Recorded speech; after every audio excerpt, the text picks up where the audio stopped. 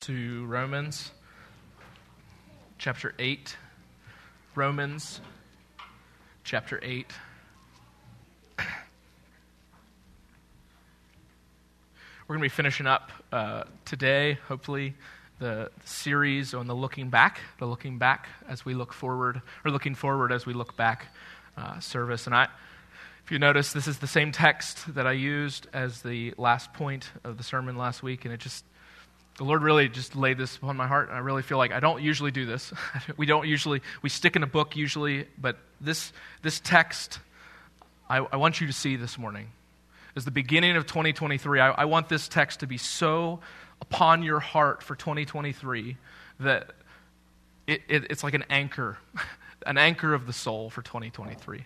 So let's read, and we'll be starting in verse 28, and we'll go down to verse 32, and then I'll pray for us. God's word says this, "And we know that for those who love God, all things work together for good, for those who are called according to his purpose. For those whom he foreknew, he also predestined to be conformed to the image of his Son, in order that he might be the firstborn among many brothers. And those whom he predestined, he also called. And those whom he called, he also justified. And those whom he justified, he also glorified. What then shall we say to these things? If God is for us, who can be against us? He who did not spare his own Son, but gave him up for us all, how will he not also with him graciously give us all things?" Let's pray.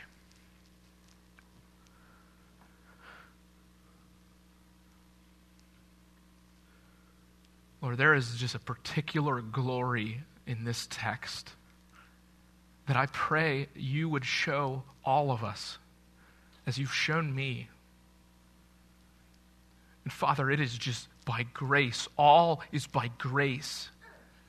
But so, Lord, we ask this morning that you'd show us your particular beauty from your word, that we would see and behold the Lord Jesus in a way that, Lord, would transform us. That, Lord, we would see and behold our own sinfulness, that we'd see and behold your grace and kindness in Christ. And, Lord, we would be different in light of it.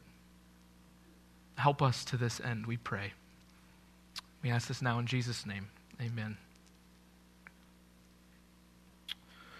In 2022, Ligonier, if you're familiar with Ligonier, it'd be with R.C. Sproul's ministry. They put out something every year called the Statement of Theology, and it's basically like a survey of what people actually believe within evangelical circles. And I want to put two before you today, just as a way to enter our time in. This is the first one, and they might be kind of blurry, but I'll give you so here's the question they ask, or like the statement they make, and then people are supposed to agree or disagree in evangelical circles. And the question was, everyone is born innocent in the eyes of God. Okay? So that's the question, or like the statement, and people are supposed to say, do we agree or do we disagree? And evangelicals in 2022, what they said was 65% agreed. And let me translate what that means. What that means is 65% of people who claim they're born-again Christians believe they're not really sinful, or that everyone has been born in this non-sinful state. Only 32% believe they're actually basically not innocent in the eyes of God. That's a very whoa. Okay, let me give you another one. This is statement 16. These are just two. There's like 50 statements. Here's another statement. The Bible, like all sacred writings, contains helpful accounts of ancient myths, but is not literally true. Okay, that's the statement. No, I hope we were all like, that's not true. The Bible is true in all that it says. I want you to see the trends from 2014. 2014, 41% of evangelicals agreed with that. Just so we're clear, this question alone should be, if you agree with this, you're not an evangelical. That means you're not an evangelical. But they don't know that. So 41% of people think they're evangelicals who think that the Bible is not really true. Now you think 41%, that's huge. Well, 2016 is 44. 2018 is 47. 2020 is 48. 2022, it's 53%. And if you see the line, if it continues to trend by 2030, we're going to have, if this trend continues, over 60% of evangelicals will believe the Bible is not true. That should be like, oh, what? What are you talking about? And this is, again, you can continue to read it. I really encourage you to read it because it gives a statement at some level of the state of the church that is current in America. And I'm hoping to do a sermon at some point on the state of the church at some point. I really want to do that at some point this year. I think it'll be really good for us. But let me ask you a question. In light of these two things, what hope do we have? What hope do we have? Now, Jesus promised that he would build his church and the gates of hell wouldn't overcome it. And my desire for you this morning, and I think for you in just 2023, is to see that your faith in God's future grace is not dependent on you. It's not dependent, and I see that trending, and that's very disappointing. That's very upsetting to me. But it's not defeating to me. I don't walk around and say, well, we're done for, guys. We're just all, the state of the church, it's just liberal, it's secular, just let it go. It's a wash. It's not. There is deep hope, deep, abiding hope. And the question is, where do we see that? Where do we see hope? In light of what we see, where is there hope? Well, let me give you the text. Go back to Romans 8, if you look down in your Bible. So look, we're gonna mainly focus on verses 31 and 32, but in order to understand 31 and 32, you have to go back a little bit. So Romans 8:31 says, "What then shall we say to these things? If God is for us, who can be against us?" And the question is, since God is for us, who can be against us? Now, I want to ask you a question. How could he ask such a question like that? Now, the book of Romans was written in a time that people were getting a lot worse than just not believing the Bible. They were being persecuted. They were being killed for their faith. And he can say the thing. He can say, if God is for us, who could be against us? How on earth could you ask a question like that? So I want you to see, if you're taking notes, just the question. Here's the question. Who can be against us? Who can be against us? And there must be some basis for this rhetorical question, because you know where Paul's going with this. You know the answer is no one. But there has to be a basis, a foundation for these things. And I want you to look back to verse 28. We could spend two years talking about verse 28 and the profundity that it is. But he says in verse 28, and we know that for those who love God, all things work together for good for those who are called according to his purpose. I want you to see in this, starting in verse 28, the basis for hope. And I'm calling it the root system, if you will. The root system. Now, I want you to think about for a minute in your mind, picture with me. I like pictures, so I'm going to give you one. Think of an oak tree. A ginormous oak tree. When you think about the oak tree, you have to think about, at some point, that oak tree was simply a little acorn. It was a little tiny thing that at one point had a sapling that was very weak and appears very weak and very fragile. And some trees, some 200 years they can live. They can be huge and ginormous. The tree will provide shade, habitation. Maybe even children are able to swing in the limbs of these trees.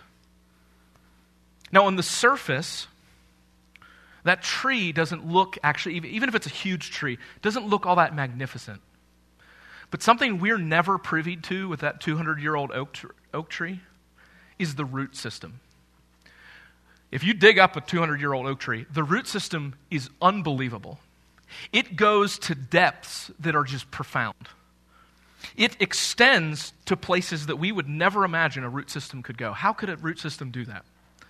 And in the same way, I think what Paul's arguing here is that your faith, which is like that oak tree, is like the oak tree in that sense. And there's a root system that is so deep that it extends before the foundations of the world. And I want to be clear with something. We're going to be talking about something that's not necessarily just privy to what we see. We're looking at something that has happened in eternity past. And Paul's whole point is God is the ultimate cause behind your salvation. God is the cause. Now, this does not remove the need for faith, to exercise faith. You need faith. But what Paul's doing here is assuring the believer that the faith will achieve its goal. Now listen to what he says. So he makes a profound statement and says, and we know that for those who love God, all things work together for good. That's all things. That means sickness. That means death. That means persecution. All things work together for good. But then he can make a profound statement that he's about to in verse 29. And he can say, for those who he foreknew, he also predestined to be conformed to the image of his Son, in order that he might be the firstborn among many brothers. Or as some translations, and I think is very helpful, say, because those whom he foreknew, he also predestined to be conformed to the image of his Son, that his Son would be the firstborn among many brothers and sisters. This passage is what's known as the golden chain of redemption. Now, the golden chain of redemption is simply the chain that there are logical connections to the logical ordering of salvation. It means that your salvation, as you sit here in these pews, if you're a Christian, if you have trusted in Christ, if you are his, extends far before your choice to follow Jesus. It extended into eternity past. Notice that first word that he uses. And we'll just walk through each one in their logical order. Here's the first one, foreknown. The first one is foreknown, which very simply is just to knew beforehand. Now again, we're not talking about, I want to be very clear, we're not talking about the temporal ordering of our salvation. We're talking about the logical ordering of our salvation. And that logic, your logic, as you sit here in the pew, extends before creation. Extends before you get to Genesis 1:1. In the beginning, God knew you. And that is a profundity that I think I'll honestly stand for eternity and wonder at. Listen to what he says.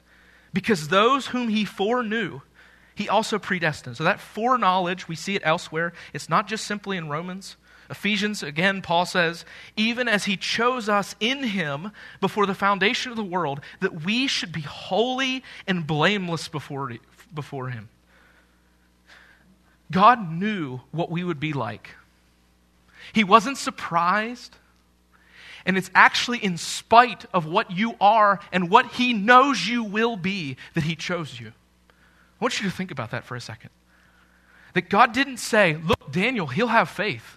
He's a good little boy. He looked at me in all my grotesqueness, all my sin, all my rebellion, and he said, that one's mine. That one's mine. And how do you know this? Go to the next one. Here's the first one. So he foreknew us. Here's the next one. And read it in verse 29. For those whom he foreknew, he also predestined to be conformed to the image of his Son. So the second is predestined, which simply is to just determine us. He decided upon beforehand. For those whom he foreknew, he also predestined to be conformed to the image of his Son. So I want you to notice that conformity to the image of his Son. And I want to be clear. We are made in the image of God. And the image of God that Paul's referencing here is actually Christ. So Christ is the image of God. And me and you are made in the image of Christ in that sense. And that's something that took place before the foundations of the world. So for Moses to write, so God created man in his own image. In the image of God, he created them. The question is, what is that image? And the answer is Jesus. That is profound. The image of God was setting forward to humans what we were based upon, which is God the Son. For those whom he foreknew, he also predestined to be conformed to the image of his Son, in order that we might be the firstborn among many brothers.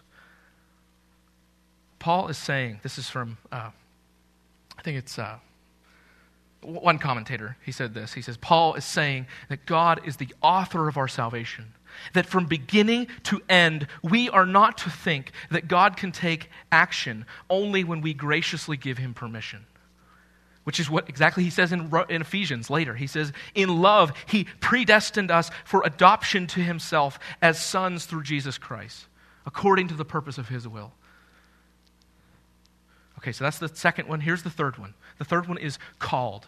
He has called us. And again, we need to be clear. This is the logical ordering, not the temporal ordering. When I say temporal ordering, what I mean is it didn't take place in time, space, history. Because God is eternal. We are not eternal in that sense. But he is eternal. So called. He chose us. Or chose us. That would be one way to say it. And in verse 30, he goes on and he says, and those whom he predestined, he also called. So it's the next piece. And calling simply describes the effects of saving grace on a person, which comes through the gospel message.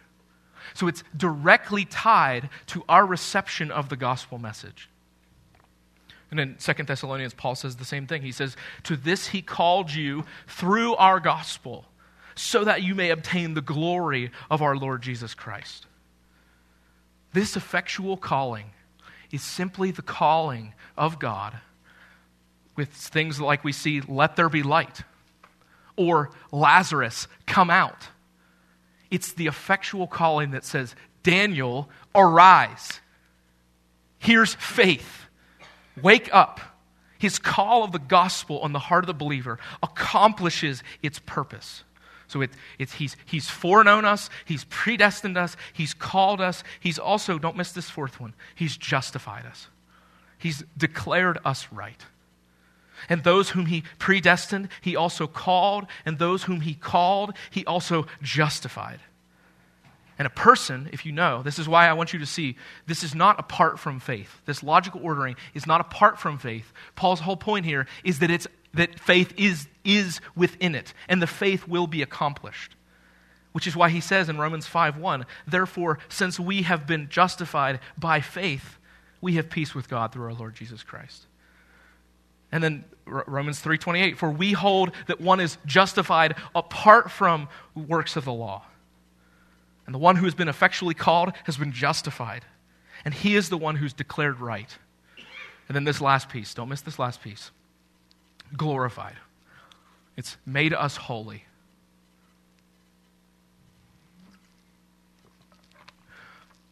The one who has been effectually called has been justified. And that to be glorified then is the future reality of believers. But notice even the way he speaks of it. He speaks of it even in the past tense.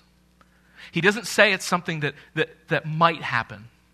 He says, you've been glorified. And Paul's whole point is the next question of what he just asks then in verse 31. What then shall we say to these things? If God has foreknown us before the foundation of the world, if he has declared us right, if he's predestined us, if he's called us, if he's justified us, and he will glorify us, his question is, what shall stand in the way of that? What on earth could stand in the way of that? Can anything be against God in these purposes? Is it possible for anything to stand in this way? The logic is simple, and it's very simply this. If you're a Christian, you will be glorified someday because you've been declared righteous. You've been declared righteous because God called you in the gospel. You've been called in the gospel because God determined who will be his children. And he determined you to come to him in his perfect foreknowledge. Very simply, you are unworthy to receive the gospel.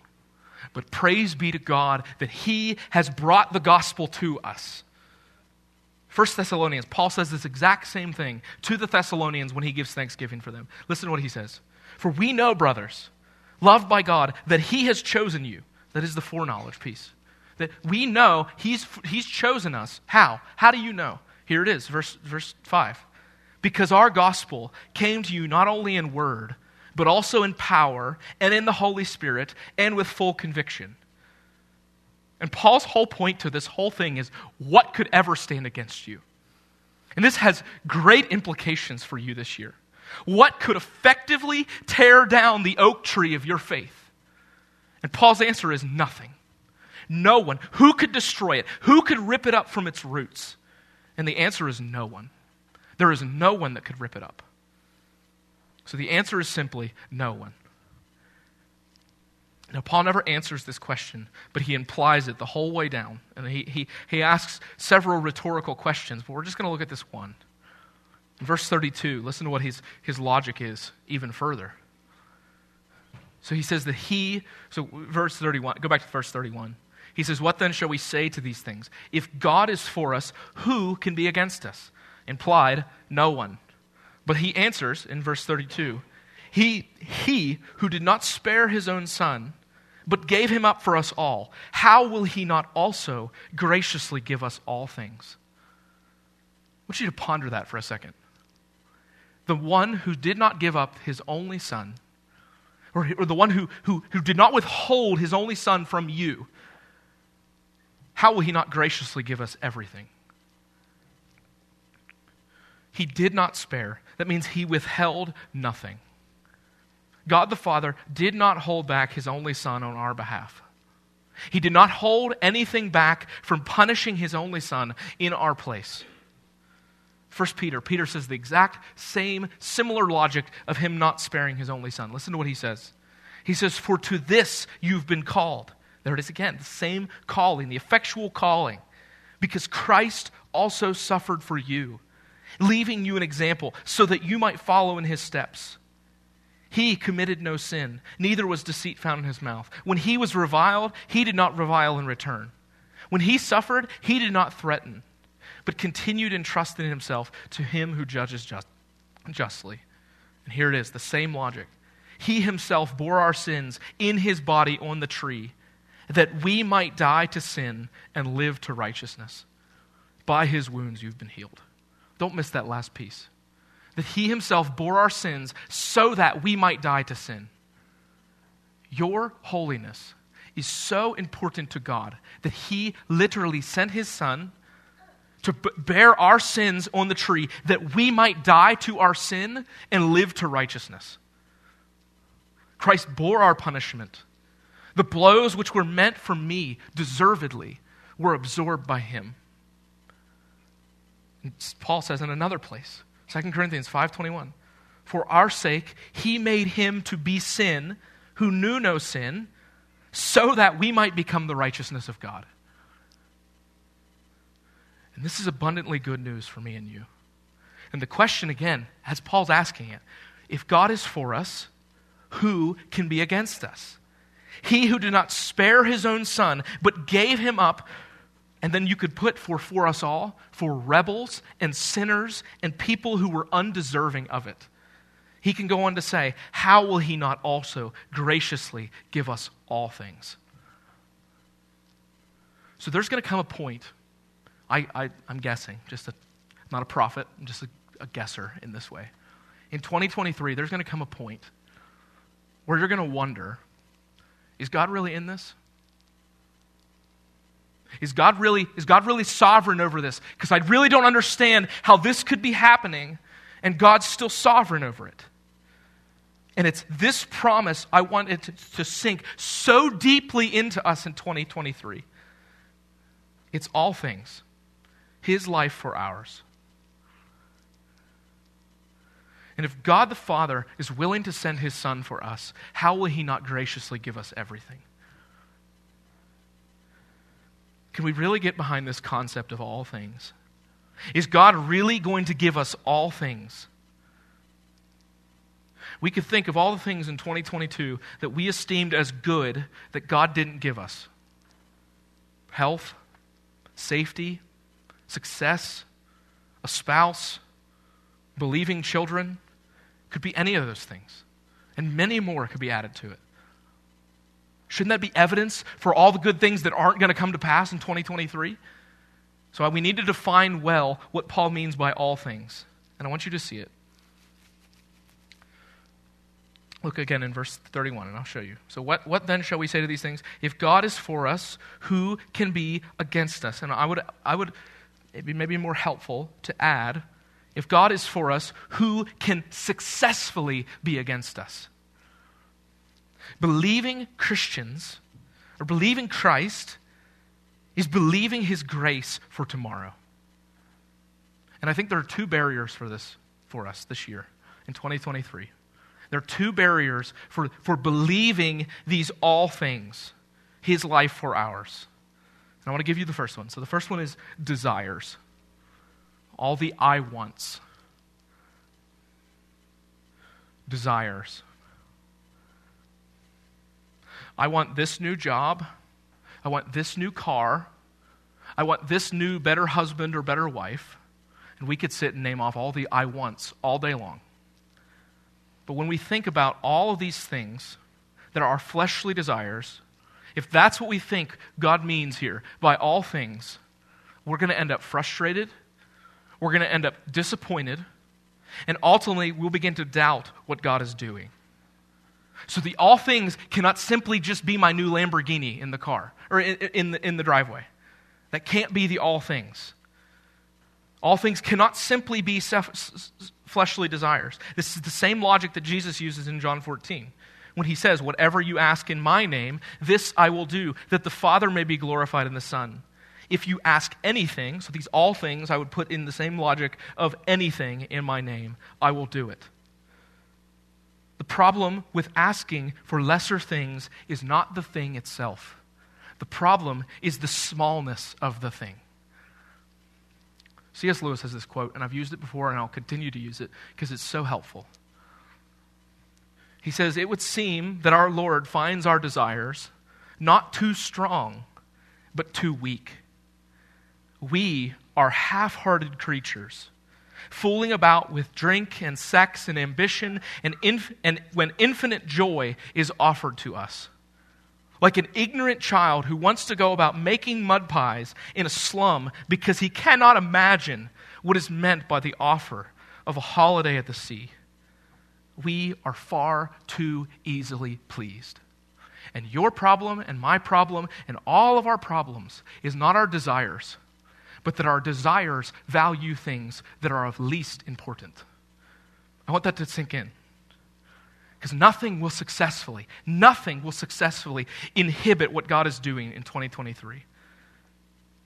So we can have confidence in two things. I want you to see at the very top, get nothing else from today, get this. Since nothing can stand against us in Christ, we can have abiding confidence for tomorrow. We can have abiding confidence for tomorrow.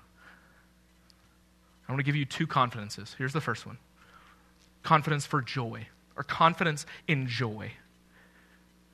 And I would just write satisfied. True, lasting, abiding satisfaction can be found. Listen to Paul in another place. If you just read the Apostle Paul, this is all over the Apostle Paul. This is what he says in another place. He says, so let no one boast in men, for all things are yours. Whether Paul or Apollos or Cephas or the world or life or death or the present or the future, all are yours, and you are Christ's, and Christ is God's. And his whole logic is, all things are yours. And the all things I want you to see is a confidence in the joy that it is to know Jesus. Which is why Paul can later write, in verses, literally just a few verses down. Jump just a few verses down. Verses 38. He says, listen to what he says. Listen to his ironclad logic of it. For I'm sure that neither death, nor life, nor angels, nor rulers, nor things present, nor things to come, nor powers, nor height, nor depth, nor anything in all creation will be able to separate us from the love of God in Christ Jesus. Brothers and sisters, notice the terrible things he mentions. I cannot promise you 2023 will be your best year yet. I won't promise it. If you're looking for those kind of things, Paul's saying that neither death, nor life, nor angels, nor rulers, but what I can promise you is what he says in verse 39, that nothing will separate you from the love of God in Christ Jesus. There is nothing that can separate you from true, everlasting joy in Jesus Christ. which is why he can later say just before this, that we're conquerors. And I love what Piper says. He says, we overwhelmingly conquer, not by escaping these terrible things, but by watching God turn these enemies of our joy into servants of our good. It's beginning to believe what the psalmist says when he says, you make known to me the path of life. In your presence there is fullness of joy. At your right hand are pleasures forevermore. Or listen to Piper again. I love this. He says, the great promise of future grace, guaranteed by the logic of Romans 8:32, is that nothing will ever enter your experience as God's child that by his sovereign grace will not turn out to be a benefit to you. I want you to hear that one more time. That there is nothing by God's sovereign grace that will not turn out to be a benefit to you. And this is what it means this is what it means for God to be God, and for God to be for you, and for God to freely give you all things in Christ. Since nothing, brothers and sisters, can stand against us in Christ, we have abiding confidence for tomorrow. And it's confidence and joy. Let me give you a second barrier. And it's the barrier of expectations. And these are all the I shoulds. It's the barrier of expectations. And they sound like this. I should have enough money. I should have love for my husband. I should have respect for my children, from my children. I should have a boss who treats me well. I should have friends that value me. And I want to be very clear. Those things are not bad. All the shoulds we have, again, they're not bad things. But they're not ultimate. They are not ultimate, and they are not what's promised. So who can successfully be against us? So that's the barrier of false expectations. Let me give you the final confidence. And it's confidence for needs. I have. Confidence for needs. I have. Just listen to one other place from the Apostle Paul, what he says. He can say confidently, in 2 Corinthians 4, he says the same logic. He says, but we have this treasure in jars of clay. Now, to be clear, the treasure is the message of the gospel. The jars of clay are us. And he says, to show that the surpassing power belongs to God and not to us. And now listen to what he describes. This could be your 2023. I'm not going to promise you 2023 is going to be a picnic, because I don't know. But what I can promise you is what his promise is here, even in 2 Corinthians 4. He says, we are afflicted in every way, but not crushed. Perplexed, but not driven to despair. Persecuted, but not forsaken. Struck down, but not destroyed. And then notice what he says. Always carrying in the body the death of Jesus, so that the life of Jesus may also be manifested in our bodies. For we who live are always being given over to death for Jesus' sake, so that the life of Jesus may also be manifested in our mortal body, mortal flesh. So death is at work in us, but life is at work in you. Brothers and sisters, we have confidence in that the greatest joy that could ever be imagined is freely given to us. The job of faith is to believe that. Is to believe that all the other joys, all the other expectations are lesser. And that the greater expectation, the greater confidence can be had in Jesus Christ. So it's confidence for needs. Listen to Psalm 84. He says the same thing. For the Lord God is a sun and a shield. The Lord bestows favor and honor. No good thing does he withhold from those who walk uprightly. Since nothing can stand against us, brothers and sisters, we have abiding confidence for tomorrow. Confidence in joy and confidence in needs. That God's going to meet every need for tomorrow. I hope you can say for 2023, this is your trusting in God's future grace for tomorrow. So we're gonna turn now, and I promised it last week, I really want to spend the rest of our time just hearing testimonies. And maybe the Lord has a testimony of how he's shown his faithfulness to you in 2022. And as we look at how he's been faithful, we see his hope, or the hope of future grace for tomorrow.